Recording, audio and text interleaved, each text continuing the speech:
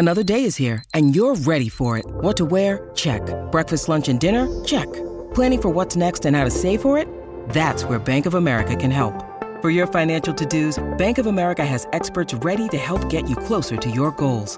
Get started at one of our local financial centers or 24/7 in our mobile banking app. Find a location near you at bankofamerica.com/talktous. What would you like the power to do? Mobile banking requires downloading the app and is only available for select devices. Message and data rates may apply. Bank of America N.A., member FDIC.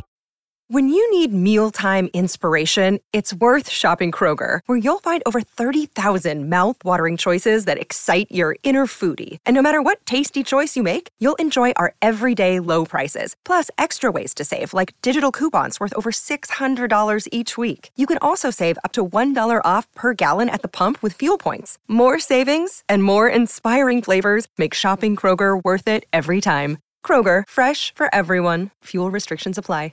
You know, Phil, Patino would have been fired if not for that giant buyout, my friend. Did you see Reavers and I punching back and forth on Twitter last night? It was lovely. It was just great. He was so defensive. I dug up some old Royce and Reavers Patino critiques, shall we say, after their Providence win last night. Poor guy Reavers wasn't happy about it. Poor guy was 15 beers in, and Matthew took advantage of him. 15 IPAs. I still love you, Chris. I love you, Chris, but I got to call you out. I don't love you, Chris. Not at all. No, I'm with Kenny. Kenny, I'm with you on this. Murphy counted at a foul. He knows they got him outside where he can dribble drive. A tough matchup for the bigs. This kid, explosive with some strength. He's got good touch. You know, he's really worked very hard to develop that. You know, and it's just been hours upon hours in the gym. And he's got that little spin move touch off the glass. He's kind of that hybrid forward, like you said. I mean, he's put in the time, and he's reaping the rewards of it. So that was a great win. I mean, we just showed great poise and toughness at the end. Jordan Murphy was ridiculous. Nate Mason just showed great heart. Amir Coffey made some big plays. I challenged our guys to come together. If you want to get a tough road win, you got to come together, and they did. So, Jet, I got to be honest, that game kind of snuck up on me personally, and maybe for a lot of fans who've been in Vikings world, and you know the Wolves and the Wild got off to their starts, and you know the Twins were in the mix, and all of a sudden, like boom, it's Gopher basketball season, and the second game of the year is a legit test. Providence has been to the NCAA tournament 4 straight years. They've been above 500 in the Big East almost every year the last several years, and that's a tough road environment. They go in national TV, and they take care of business last night. So. That's not going away on your resume. That stays there until March. That's a big win for the Gophers. By the way, so I went on Friday night to the opener and then watched last night. Jordan Murphy is off to a phenomenal start. I mean, this isn't just good. In the first 2 games now, so on Friday against what is it, South Carolina? Some directional South situation. Carolina, upstate. 35 points and 15 boards. Last night comes back against a much more legit team, 23 points and 14 boards, and he looks bigger. And if you remember, Jordan Murphy 2 years ago came here and was really good, I thought, because the team was awful, and he played really well. He was like the lone bright spot, him and maybe Nate Mason. And so you thought to yourself, this guy is going to be legit. And he came back at the start of last year, and I dug this stat up this morning. In his first 23 games last year, the most points he scored was 18, and he was held to single digits 12 times. In the second half of last year, after that, he averaged 15.1 points and basically 12 boards in his last 11 games. And now he looks better than that. So halfway through the season, Richard Pitino sat down and had essentially a come-to-Jesus meeting with Jordan Murphy. And there might have been a game that you could, if you look at the game log, I don't have it in front of me, where they had the come-to-Jesus meeting, and then like the game after that, he had a bunch of rebounds and kind of went bonkers. And he sat down and told Jordan, listen, you're talented. You just have, like, you got to be more assertive. You got to figure out the 2 or 3 places on the court that are efficient for you to get points. And just eat those places for lunch. Get to the block. Get to the places that you feel comfortable. And take over. We need you to be one of our best players. And ever since then, and now I actually have 5 observations I want to run by you off of that game last night. It was my first game. I didn't watch the first game. You did. February 8th, double OT against the Hawkeyes here. He went from a 2-point game the game before to scoring 25 points and grabbing 19 boards. That's the game where it all changed. There was a come-to-Jesus meeting there interesting. the day before that or something. So I've got 5 observations. Last night was my first chance to kind of take in the Gopher basketball team in 2017. Observation number 1 is what you just brought up. Jordan Murphy has gone, apparently, it's been 2 games, but that's a legit opponent last night. He's gone from being a solid, nice player to being an absolute beast and a guy that you can maybe just ride for long chunks of games. I mean, he has post moves. He rebounds. He has range. He blocked a bunch of shots, too. Yes. I mean, he's kind of become this all-encompassing player, yeah. Observation number 2, Isaiah Washington, one of the top freshman point guards in the country, a 4-star point guard, is very good. He's got handles. He distributes. He made a couple big-time shots when Providence was going on a run there in the first half. He's confident. I mean, he's already, as a freshman, sort of getting in the face of teammates to, not to be like a petulant child, but, hey, I know basketball, and this is where you need to be over here. You don't see a lot of confident leadership quality point guards, freshman players like that. I think he's going to be a bit up and down. On Friday, he was 1 for 9, and it didn't have it. He just looked bad. Last night, came back and looked good. I think about halfway through, though, he's going to start to pick up and be really, really good. Yeah, observation number 3 that kind of plays off that. The Gophers, if you watch the first couple games here, you get a sense that they have multiple players who can at least get past a defender and then create for themselves or create for somebody else. Isaiah Washington did it. He split a number of double teams last night. Nate Mason, Dupree McBrayer, we've seen those guys be able to get around a defender, open things up, draw guys in, kick out to the corners. Amir Coffey can do those things. He hasn't done a lot of it in the first 2 games. Jordan Murphy blew by some defenders. When you watch Gopher games, the Joey King era Gophers, where Joey's out there, he's the best player, he's a spot-up shooter. They went 2-16 in conference. They didn't really have anybody that could just get a shot off when they needed to. No, not even close. And now they have a bunch of those guys. Yep. A couple critiques here in my 5 observations. Number 4, Eric Curry being out for the season is going to be sort of problematic from a depth perspective. The Gophers just don't have a ton of guys coming off the bench. And Bakari Konate is mostly unplayable. They had to play him for 10 minutes last night. It's going to be a big deal. And Devontae Fitzgerald hasn't played in 3 years. And he has looked really clunky for the most part. Bad shots, fumbling rebounds. They just need those guys to come in and rebound and stand in front of, just defend and rebound, basically. I think Fitzgerald has a chance to be okay. It's just going to take some time. Konate is who he is, and it's not going to change. He's unplayable. It's not going to change. But the Curry dynamic, in fact, I think Pitino has talked about this publicly. That's the one thing he says is going to be a big sticking point, because Curry would have been huge off the bench. Yeah. And with what they have right now, it's not an easy deal to replace him. Yeah, and if a Murphy or a Lynch gets into foul trouble, then all of a sudden, now you got to bring in. You just brought up a key point again. And then my 5th observation, and that was probably the first game that most people watched the Gophers play last night. They're having a bit of a tough time getting everyone involved. They only had 1 assist in the first half, but they still won the game.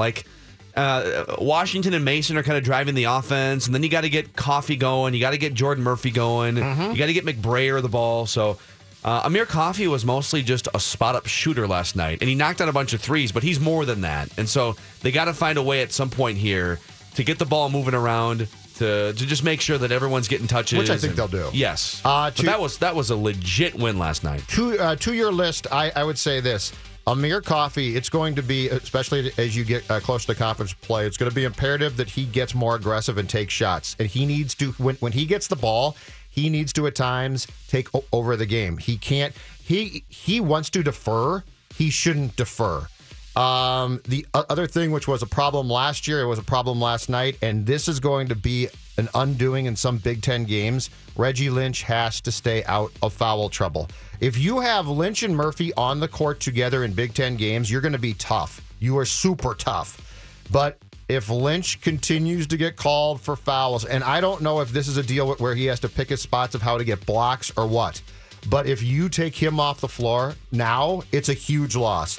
So if you can find a way to consistently keep Murphy and Lynch on the floor in Big Ten play, you're going to be very, very good. If you can, it changes a lot. And by the way, a lot of national guys from Andy Katz to Seth Davis trumpeting the Gophers. In fact, I think it was Seth Davis on Twitter last night that called them a Final Four team. Okay, he said a final 4-calorie. That's very nice, but let's slow that roll just a little bit, Seth. A little bit. Slow yeah. down. It's game 2. I mean, it is. You could see how this team would compete with anybody else in the country just with their personnel, and they can have multiple lineups. And if Reggie Lynch isn't in foul trouble, but let's let the third game take place before we go. Niagara on Wednesday. Let's see how she goes.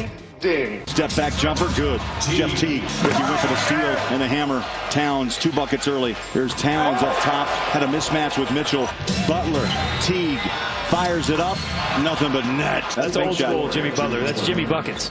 Take your time basketball, pump fake, get him in the air, off the bank, glass. And go to the other end. Timberwolves taking care of the Jazz on the road last night. All right. I know that I am the king of panicking and becoming irrationally upset, but can we, after last night, all calm down off of the Phoenix loss? That was, I think that what I saw on Twitter after that Phoenix loss by the Wolves on Saturday, in which, yes, they blew it. They blew it bad. Defensively, they fell apart. I think that might have been the most overreaction I have ever seen, though, to a early regular season NHL or NBA game, okay? So last night, you came back. If you're a Wolves fan, Corzo, keep in mind that this morning, you're 8-5. You are now tied with 2 other teams for the best start in Wolves history.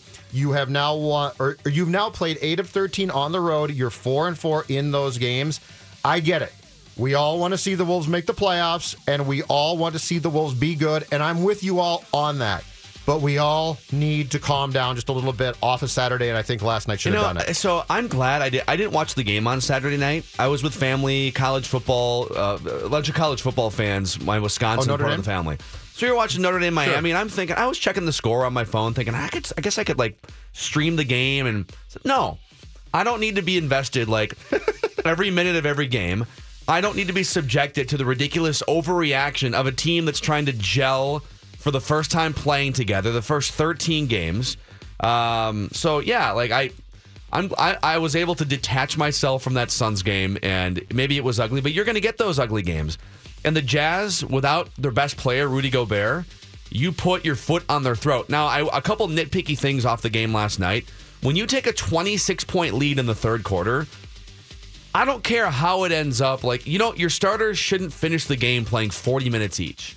So I know they let the lead slip away a little bit, but could Tom Thibodeau have started the fourth quarter with the bench?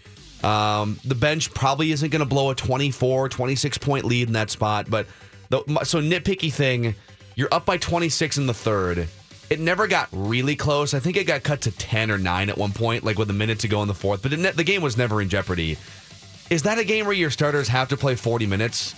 It's what he does, and I don't get it, but it's what he does. The only other nitpicky thing from that game, and it's a big picture theme. Karl Anthony Towns is an incredible offensive player, but he's so lost on defense sometimes. And Jim Pete did a great job on the broadcast pointing out, hey, when a dribbler gets by a defender, and you're the big man in the middle, and it's your job, you got to keep tabs on the guy you're guarding, but you also have to figure out, is it time to help on somebody else's guy?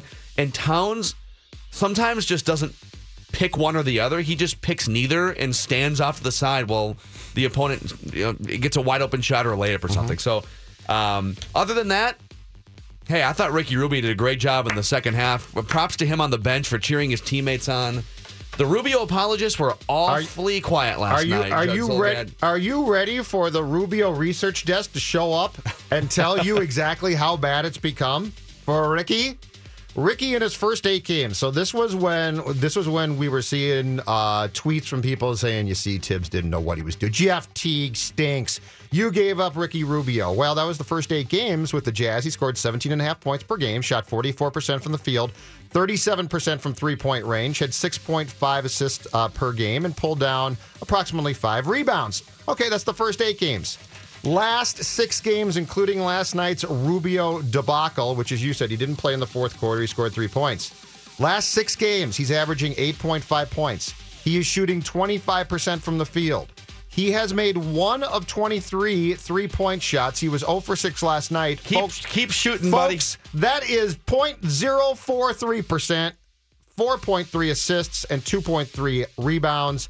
In the same time span, the last 6 games, Jeff Teague is at 13 points a game and 7.3 assists. And by the way, he's shooting 39% from the field and three-point range. My head just exploded a little bit, but I think you're trying to say that Ricky Rubio has been craptastic so far. I'm saying Ricky Rubio is regressing back to who Ricky Rubio is destined to be. And the only question in this town right now is, were the Vikings smarter for finally severing ties with Adrian Peterson, or the Wolves smarter for finally severing ties with Ricky Rubio? Yeah. Because both were addition by subtraction. Yeah, Jeff Teague wasn't amazing last night. He scored a bunch of points, but Ricky Rubio had 3 times as many turnovers as made shots in that game. But if he only had 9 All-Stars around him, if he had the full Western Conference All-Star team around him, he'd be great. He just can't shoot. And by the way, Tibbs was in full voice last night. I declared earlier this year in the first 5 games, I said, I think Butler's presence is actually making Tibbs quieter. Tibbs was on. You could hear him on the broadcast. He was part of the every second of last night. Yep. So Wolves win. Gophers win. He's a very excitable guy, and he sometimes he gets off the reservation a little bit. He just has to. I talked to him a little bit this morning about understanding the situation of the game and where we're at, and sometimes a throwaway is a good thing. You said you haven't spoken to everybody yet about who's the starting quarterback. Do you know who it's going to be? Yes. Why would I tell you and I haven't told anybody else? So Mike Zimmer is playing his cards close to the vest on who the starting quarterback is going to be against the Rams. Let's come back and discuss this. Is he playing his cards close to the vest because he's going to go away from Case Keenum and start Teddy Bridgewater, or is he just trying to keep the Rams guessing and roll with the hot hand? Matthew Collar is going to join us from the Purple Podcast and 1500ESPN.com. He also sat down with Rick Spielman recently to get some insight into the most ferocious and probably the best defensive line in the NFL to this point in the 2017 season. So we can do all that with Collar next. Mackey and Judd. Mackey and Judd are back. Put down the sports page and listen. On 1500 ESPN. He's a very excitable guy, and he sometimes he gets off the reservation a little bit. He just has to. I talked to him a little bit this morning about understanding the situation of the game and where we're at, and sometimes a throwaway is a good thing. Guys like Matthew Collar, they're always such downers about Case Keenum. You guys ought to send that guy back to Buffalo where he belongs. The guy is playing great football. The Vikings are winning, and all is right in the world. I'm out. Yeah, go back to Buffalo, Collar. What is this, the Jim clown? What was that, the Jim Rome show you were hosting? I'm out. Great call. Rack that call. I discovered that you here in Minnesota have a Buffalo that isn't that far away. That's where I graduated high school. Oh, okay. We've never talked about this. I graduated high school from Buffalo, Minnesota. Oh, all right. So he wants me to move approximately 1 hour away from here. Well, that's a long commute, sir. It's about 45 minutes if you take 55 straight. You hit some green lights. It's pretty close, actually. Traffic, though? I mean, I live in Richfield now, and it takes like 30 minutes to get here in traffic. 12's done now. Buffalo High School has done a great job updating their facilities. I really think we're on the rise. Here's what Mike Zimmer said about who's going to start at quarterback, because he's left the door open the entire time. Who's going to start at quarterback this weekend against the Rams? You said you haven't spoken to everybody yet about who's the starting quarterback. Do you know who it's going to be? Yes. Why would I tell you and I haven't told anybody else? So, do you think Matthew Collar, that sounds Mike worse Zimmer, than it was? The follow up by Tom, I think Pelissero got cut out, which was, "Do you care to tell us?"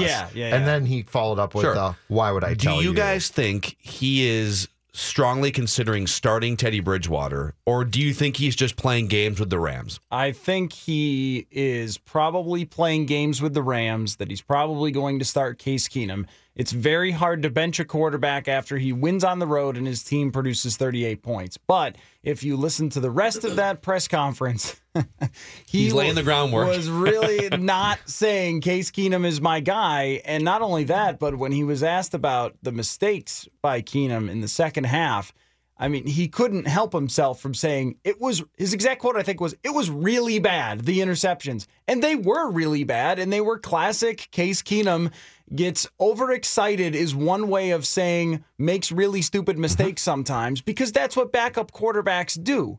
I mean, like with Case Keenum, this guy who wants to send me 45 minutes away to live for whatever reason, The thing about Case Keenum this year is that when you review every game that he's had, there are a couple that are okay, one that is really, really good, and there's a lot of circumstance and luck and scheme involved. And Pat Shurmur deserves to be the MVP of this team for how much he's gotten out of Case Keenum. He's worked to his strengths exceptionally well. He can throw a halfway decent deep ball, sometimes even a really good one.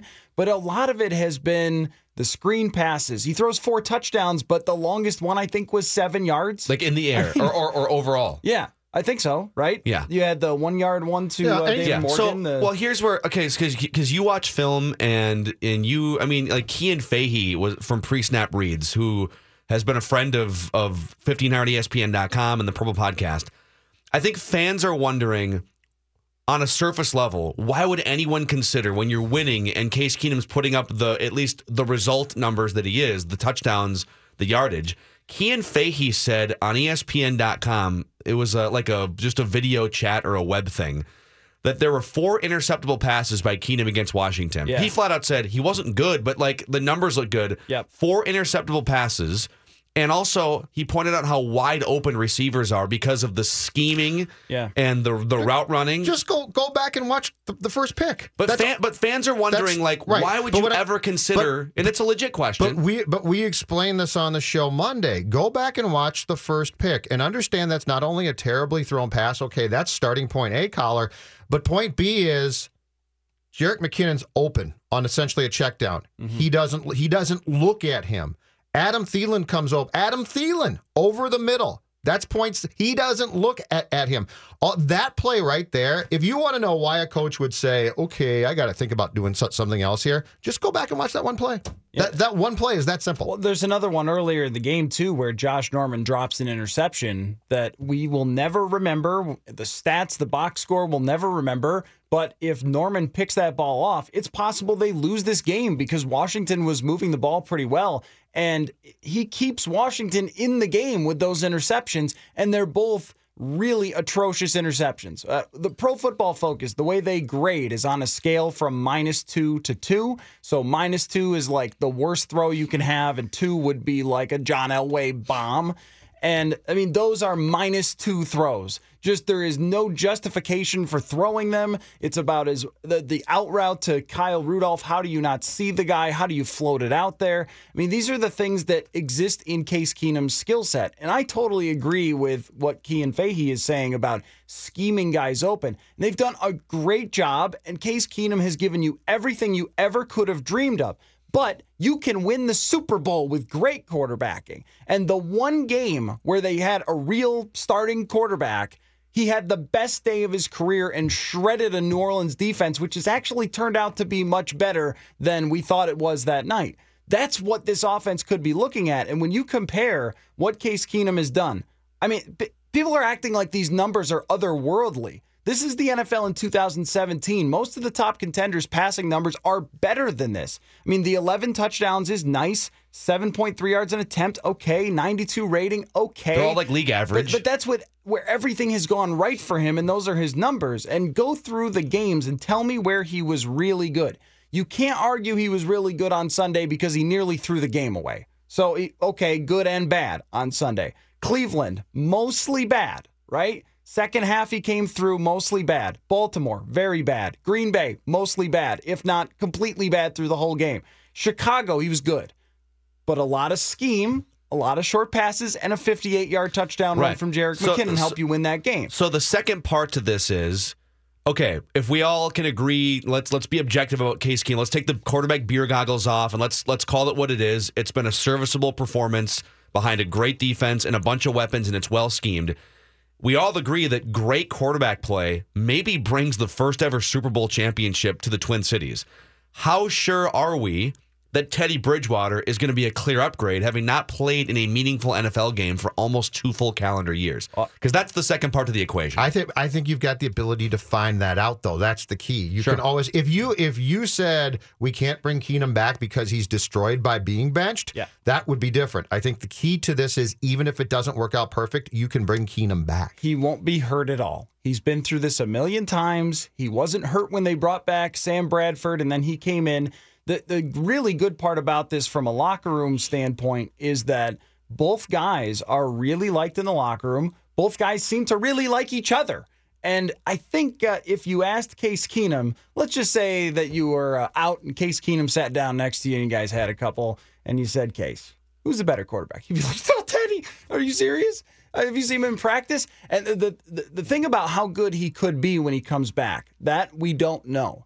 But how much Zimmer is not supporting Case Keenum in his public comments makes me think in practice that Teddy is looking really good.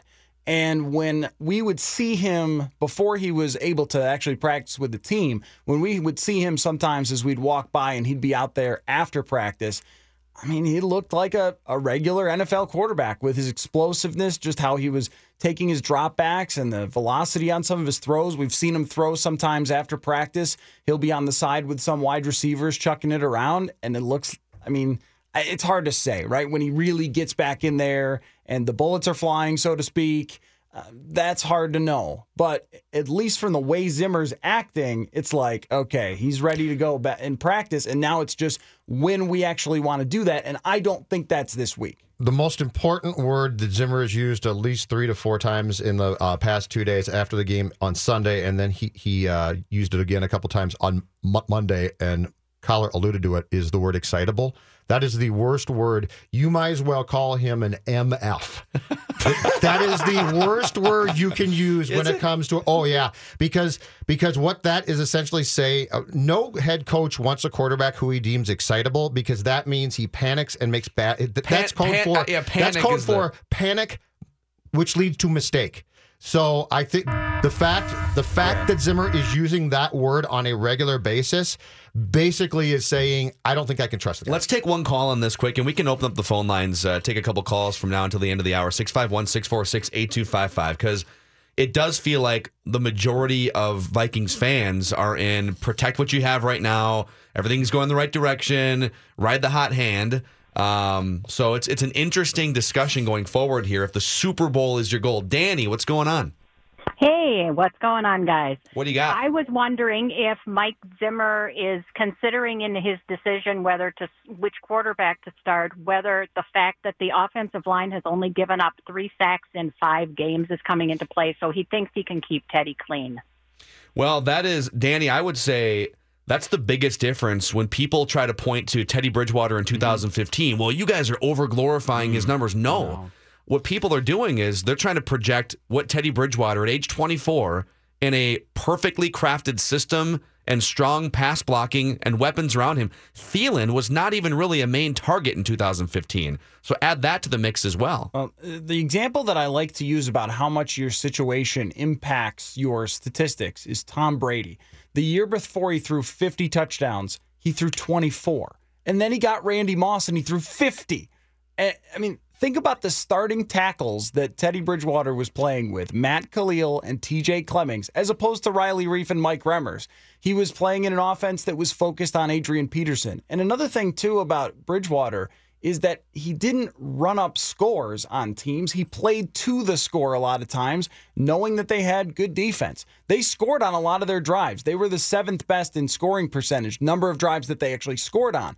But a lot of times they were up, get up by 2 scores, make sure we get a field goal here.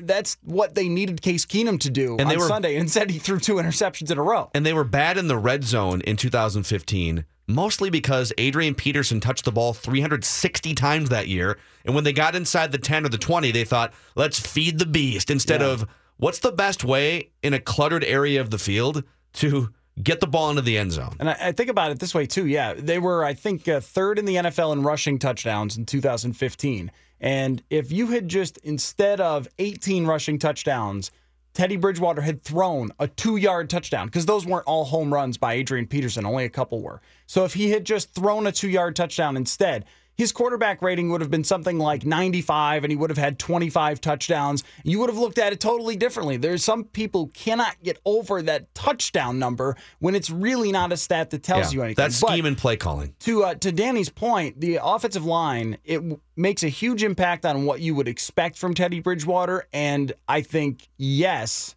that the fact that Case Keenum has not taken hits, the fact that he hasn't taken sacks, would give you a lot more confidence in bringing back a quarterback that's coming off of a severe knee injury than it would if it was TJ Clemmings and Matt Khalil still. He's been sacked 5 times in the 7 games he's played so far. Matthew Collar hanging out with us from the Purple Podcast and 1500ESPN.com.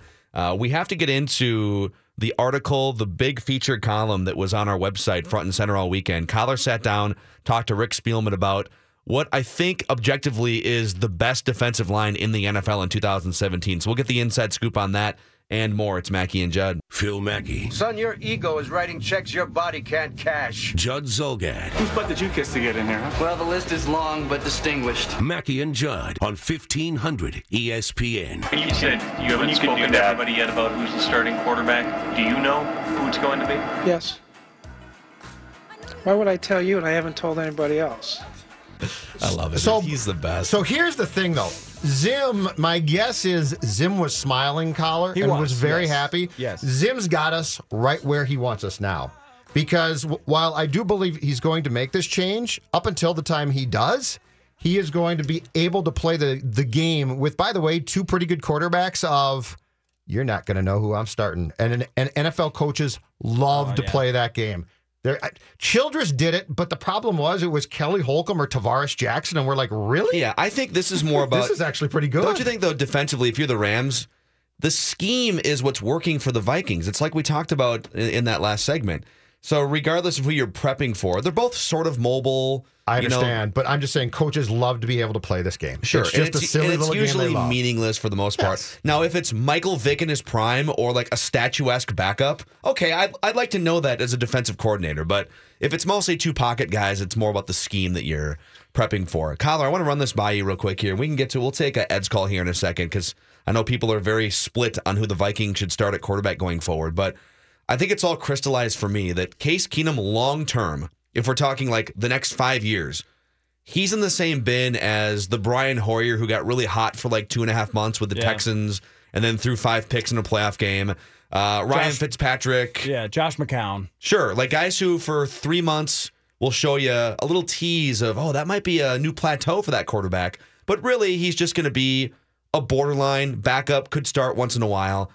The question is that good enough to win you a Super Bowl this year? Can he stay hot, quote unquote, or not derail it long enough? And for Teddy Bridgewater, if we think that Bridgewater's the better quarterback long term, how quickly can he get there after not playing for 2 years? These are all things you have to consider when you're making this decision. I think there's an easy way to think about it. It is just to remember what lens we're looking through it. We're looking through it now at 7-2 as a Super Bowl lens, not a hopefully we make the playoffs lens, Super Bowl. And you're also looking through it with a 2-game lead on the Detroit Lions, which makes Thanksgiving extremely important in this scenario. But if you're going to win the Super Bowl as the Minnesota Vikings or get there, so let's just look at the NFC. The quarterbacks you are likely to face, now there's some playoff races going on. You've got a number 1 overall pick and a number 2 overall pick right now. Carson Wentz and Jared Goff, they're in the race. You've got Russell Wilson, who's been to 2 Super Bowls. Won one of them, should have handed off to Marshawn Lynch, should have 2 Super Bowls. He's a Hall of Famer.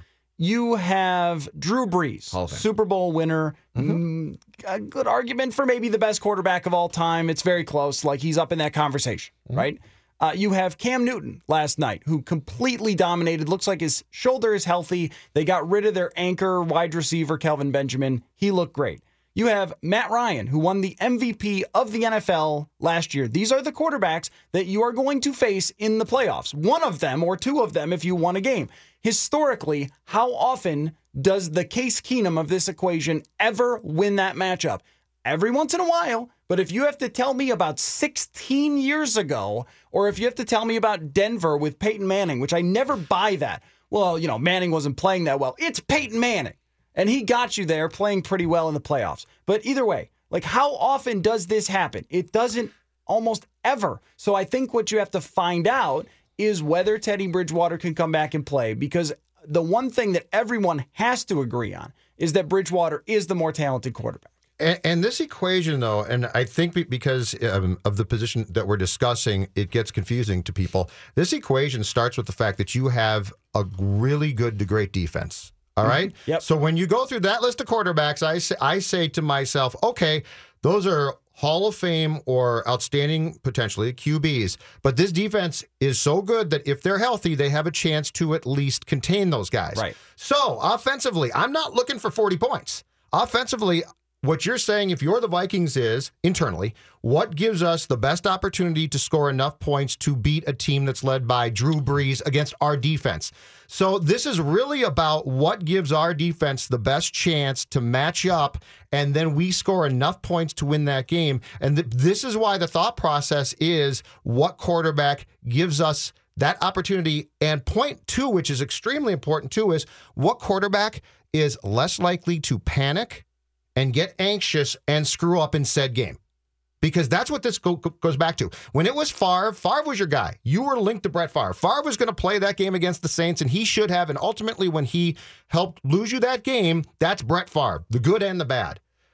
As I told Phil, if Case Keenum throws a pass to Tracy Porter against the Saints, for instance, or the same type of play, you are going to walk out of that stadium saying, "Is Tracy Porter still in the league?" Yeah, exactly. No, but you're going to walk out saying, we blew it. We blew it because we started a guy we didn't necessarily have to start. Now, your focus is on the interceptions, and I'm not disagreeing with you there. In fact, Case Keenum threw more interceptions than touchdowns last season. There's another part of the Case Keenum analysis is this isn't his first time. Yeah, track record matters. It does matter. There's a whole body of work with Case Keenum here that his career quarterback rating is 82. And touchdown to interceptions is 35 to 25. I mean, this guy has got backup numbers across the board for his career. This is the first time he's put up starter numbers, and they're just okay. Throwing away the game at the end is even if you get to that point. Because if you play a game like he did against Cleveland, against the Seattle Seahawks in the playoffs, you lose. If you play like against Baltimore, if Baltimore so they concussed their only wide receiver early in that game, and then Joe Flacco was sacked or hit 37 other times. Broken down, right? Yes. And you still had to kick a bunch of field goals because you couldn't move the ball through the air, and then get a huge day from Latavius Murray to win. Did you see Seattle's running defense against Adrian Peterson the other night? It's going to be very difficult to rely on your run game. You're going to have to beat them in part because of really good quarterback play if you're going to do it in the playoffs. So if you're talking about, can Case Keenum get you to the playoffs? Yeah, you're 7-2. He certainly could. Maybe you end up 11-5 this year, or even 12-4 if he has some good games down the stretch. But I think what you have to know is whether there's another person who could play this position to give you a chance against the best quarterbacks in the league, not just can he beat, run down the list. Mitch Trubisky, Brett Hundley, Joe Flacco, and then Deshaun Kaiser. Yes, it's far more likely Case Keenum is in for some sort of a fairly significant regression over the next 6 to 8 weeks than it is that he's going to maintain or elevate to a Super Bowl caliber level of play. Let's get some thoughts here. We have a couple guys on hold. Ed's been on hold. What are your thoughts, Ed? You're on the show. Okay, my biggest concern is who have they actually beat? You look at the records, and I don't have it in front of me, but my concern is that the NFC or the games they've played, they haven't really beat any solid teams. It kind of reminds me of what they're talking about, the Gophers maybe being bowl eligible by beating nobody. And this is my biggest concern going forward, is who have they beat? No, and it's a legitimate concern. I usually look at that through the quarterbacks, but if you look at their wins, right now they have one win against the team with the winning record, and that team is Green Bay, who is no longer what they were when they got to that winning record. They beat the Saints, though, in week 1. Oh, yeah, the Saints, right, but Case Keenum, talking about with Case Keenum as their quarterback. And other than that, you go through the teams. Pittsburgh's a good team. You got thumped. Detroit's a mediocre team, just above 500, and you lost that one. The rest of them, Tampa Bay's a disaster. Chicago's terrible. Green Bay's playing their backup quarterback. Baltimore's pretty bad. Cleveland is an absolute abomination as usual. And Washington is a pretty messy team. I mean, you saw that they have some positive things on the offensive side, but their defense, sixth in the league in points allowed. So it's not surprising that you put up a good total. I think that, we do get caught up in all this minutia of trying to parse out, what did Teddy do in 2015? What has Case done? Who has he played? How has he won? But when you pull it all back to common sense, Teddy Bridgewater was a guy who convinced the Minnesota Vikings organization in 2014 and 15 that he was going to be their franchise quarterback, that he played well enough for Mike Zimmer to say that he never wanted to have another quarterback other than Teddy Bridgewater. The locker room, the guys who played with him, the wide receivers, to a man, believe that Teddy Bridgewater can be a franchise quarterback. He was a guy with a level of talent that was talked about as a number 1 overall pick that only dropped because he didn't wear gloves in his pro day. I mean, this is against Case Keenum, an undrafted guy who lost his job last year. I mean, you don't have to go too crazy to figure out why the Vikings want to lean toward bringing back Bridgewater as soon as they can. And the sooner they can get him into a game to see, and maybe he starts against the Rams, maybe it's second half, whatever it may be. If it ain't ready yet, if it's just too much rust, they can go back to Case Keenum. Let's switch gears when we come back and get the inside scoop on how the Vikings built this defense and this defensive line with Matthew Collar, Mackey and Judd. The Mackey and Judd Show rolls on. And now for the main event.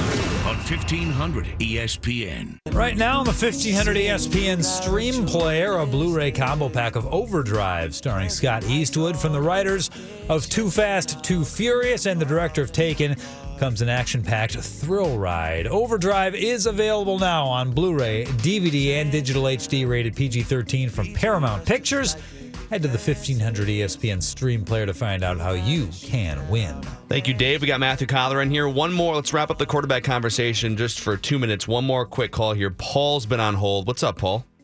I just want to challenge something Matthew said. He made it sound like we have a little leeway to experiment here. And I would challenge that we don't have a lot of leeway based on a few things. Number one, the Vikings schedule is very tough. Detroit Lions schedule is easy as can be. The wild card to me is Aaron Rodgers. Is he coming back? Are they even going to be hanging in there? If he does come back, I wouldn't count them out. And in the playoffs, you need all the home field advantage you can get to experiment in a game and then possibly lose out on home field or even, the division because we're experimenting with quarterbacks just to see who's better. I don't think we have that leeway. That doesn't mean one shouldn't start over the other. Whoever's the hot hand should go. But I don't think we have a lot of leeway. 2-game lead seems like a lot, but it really isn't right now. And imagine if this was baseball with the hot hand concept. Like, okay, so Derek Jeter's hurt. Call this guy up from the minors. It's just a career AAA guy that they bring up every once in a while. Man, he's hitting .330 after 2 months. That's pretty impressive. Jeter's got the old hamstring healed. What do? I guess we're going to leave in Ted at shortstop instead of bringing back Jeter. Now, it's not that big of a gap with Bridgewater. I guess some people don't think he's as good as Mike Zimmer and I think. But, I mean, it's the same concept in baseball people would laugh hysterically at. Like, of course. I mean, maybe we'll keep trying the AAA guy somewhere else at DH or something, but we're not keeping our star player off the field. Here's the analogy. I love the baseball analogy because it works in baseball where there's all these ebbs and flows and trends, and Lou Ford can hit 400 for 2 months, and it doesn't mean he's a 400 hitter. Kyle Gibson was lights out for 6 weeks after the All-Star break. Yeah. If I were to pose to Twins fans, all right, you got to make a decision. Is Kyle Gibson the number one starter that you're going to ride? You're going to start him in game 1 against the Astros if you get there. You're going to start him against the Yankees. And you have to make the decision right now in early December. Are you in or out on Kyle Gibson having flipped the switch? I think most reasonable people would say, I'll cash my chips out while the value is high there. I'm not going to ride the hot hand because it's not always going to be hot. Yeah. And if you generally think that the hot hand stays hot, even though historically that hot hand hasn't really been very good at his craft, then you're probably going to lose money, figuratively. You're going to lose money on that bet. I mean, look, they do have to keep winning games. There is no question about that. And Detroit does have an easy schedule, and the Vikings schedule does get harder. the Vikings schedule getting harder is part of my equation of needing to find out if Teddy Bridgewater can step back in and be what he is. Now, the part of the equation that if Zimmer came out and gave us the film of a practice and showed us, oh, look at all these things that Bridgewater's doing, he's back, or if we were allowed in the middle of the season like we are in training camp to stand on the sideline, it would be a lot easier. Remember when we were watching Delvin Cook? We were like, oh, he's going to be so good. And then he was so good because that's what we saw in practice. You could project to the games by seeing practice a lot of times. So Zimmer is, but we can't. If I could sit here and tell you, oh man, Bridgewater's moving great, he's throwing lasers, everybody's happy to see him out there, then maybe people would feel a little different. But right now, there's sort of this hypothetical Teddy that we don't really know what he looks like. And I think that's where it gets hard for people, maybe even harder than the hot hand concept. I think there are some who say don't bench the hot hand, but I think most people would acknowledge healthy, Bridgewater's the better quarterback. The knee is what makes it really complicated. And I would say this week, I would still stick with Case Keenum for this week. Yeah. I think he will too. Something that Zimmer said last year makes me think they want to start him on the road in Detroit, which is he was hesitant to start Sam Bradford against Green Bay in his first game because of the sort of pomp and circumstance around opening the stadium, being at home. He thought it added extra pressure being at home for that game as opposed to being on the road. That makes me think Keenum gets this week. He probably plays okay, maybe all right, or not good. And then you go to Detroit and bring back Teddy Bridgewater. That's kind of how I see it playing out. That's what I think his plan is. Makes perfect sense, though. You but got three games. If Keenum has a perfect quarterback rating and 4 touchdowns against the Rams and they destroy them, then Keenum is going to continue to play. They are in a very good place, and I think that as these conversations evolve, we get to, oh my gosh, what are they going to do? I think what we have to understand is ordinarily in a quarterback quandary, there's panic about, oh my, who are we going to play? This is not that. Yeah. This is the luxury of saying this is a really good team with a possibly great defense. What offensively gives you the best chance? And what they're trying to project is, as we just talked about, when you're playing the best teams, so let's not project about, well, he did this against Tampa and then Green Bay, which was decimated defensively. He did this against them. Mm-hmm. This is a conversation about what can you do offensively when you are playing the Rams, maybe in the playoffs, or the Saints. Go down that list and say what gives you the best chance. Yeah, I also wouldn't call it experimenting. I'd call it bringing back your franchise quarterback. I mean, that isn't, hey, we drafted this guy in the 4th round. Let's just bench Keenum for him for a while. Let's throw in Kyle Sloter because whatever. I mean, that's what it sounds like. No. You're bringing back the guy that your entire organization, top to bottom, believed in after 2015. The guy that drove you down the field in the NFC playoffs and beat the Seahawks, if not for a missed 27-yarder. Can you stick for 10 more minutes? Yeah. To talk about defense? Because we really should get into this. You had a conversation with Rick Spielman about the building of this defense and defensive line. Let's talk about that when we come back. It's Matthew Collar. We have a pecking order. How far did the Vikings climb? At 10:15, Brian Windhorst to talk Timberwolves and Tom Thibodeau, Jimmy Butler, etc. at 11 o'clock. Wetmore on Twins, Rumors, and Hot Stove, and Myron Medcalf at 12:15 on the Gophers Hoops team. Off to a good start with that win last night. Mackie and Judd.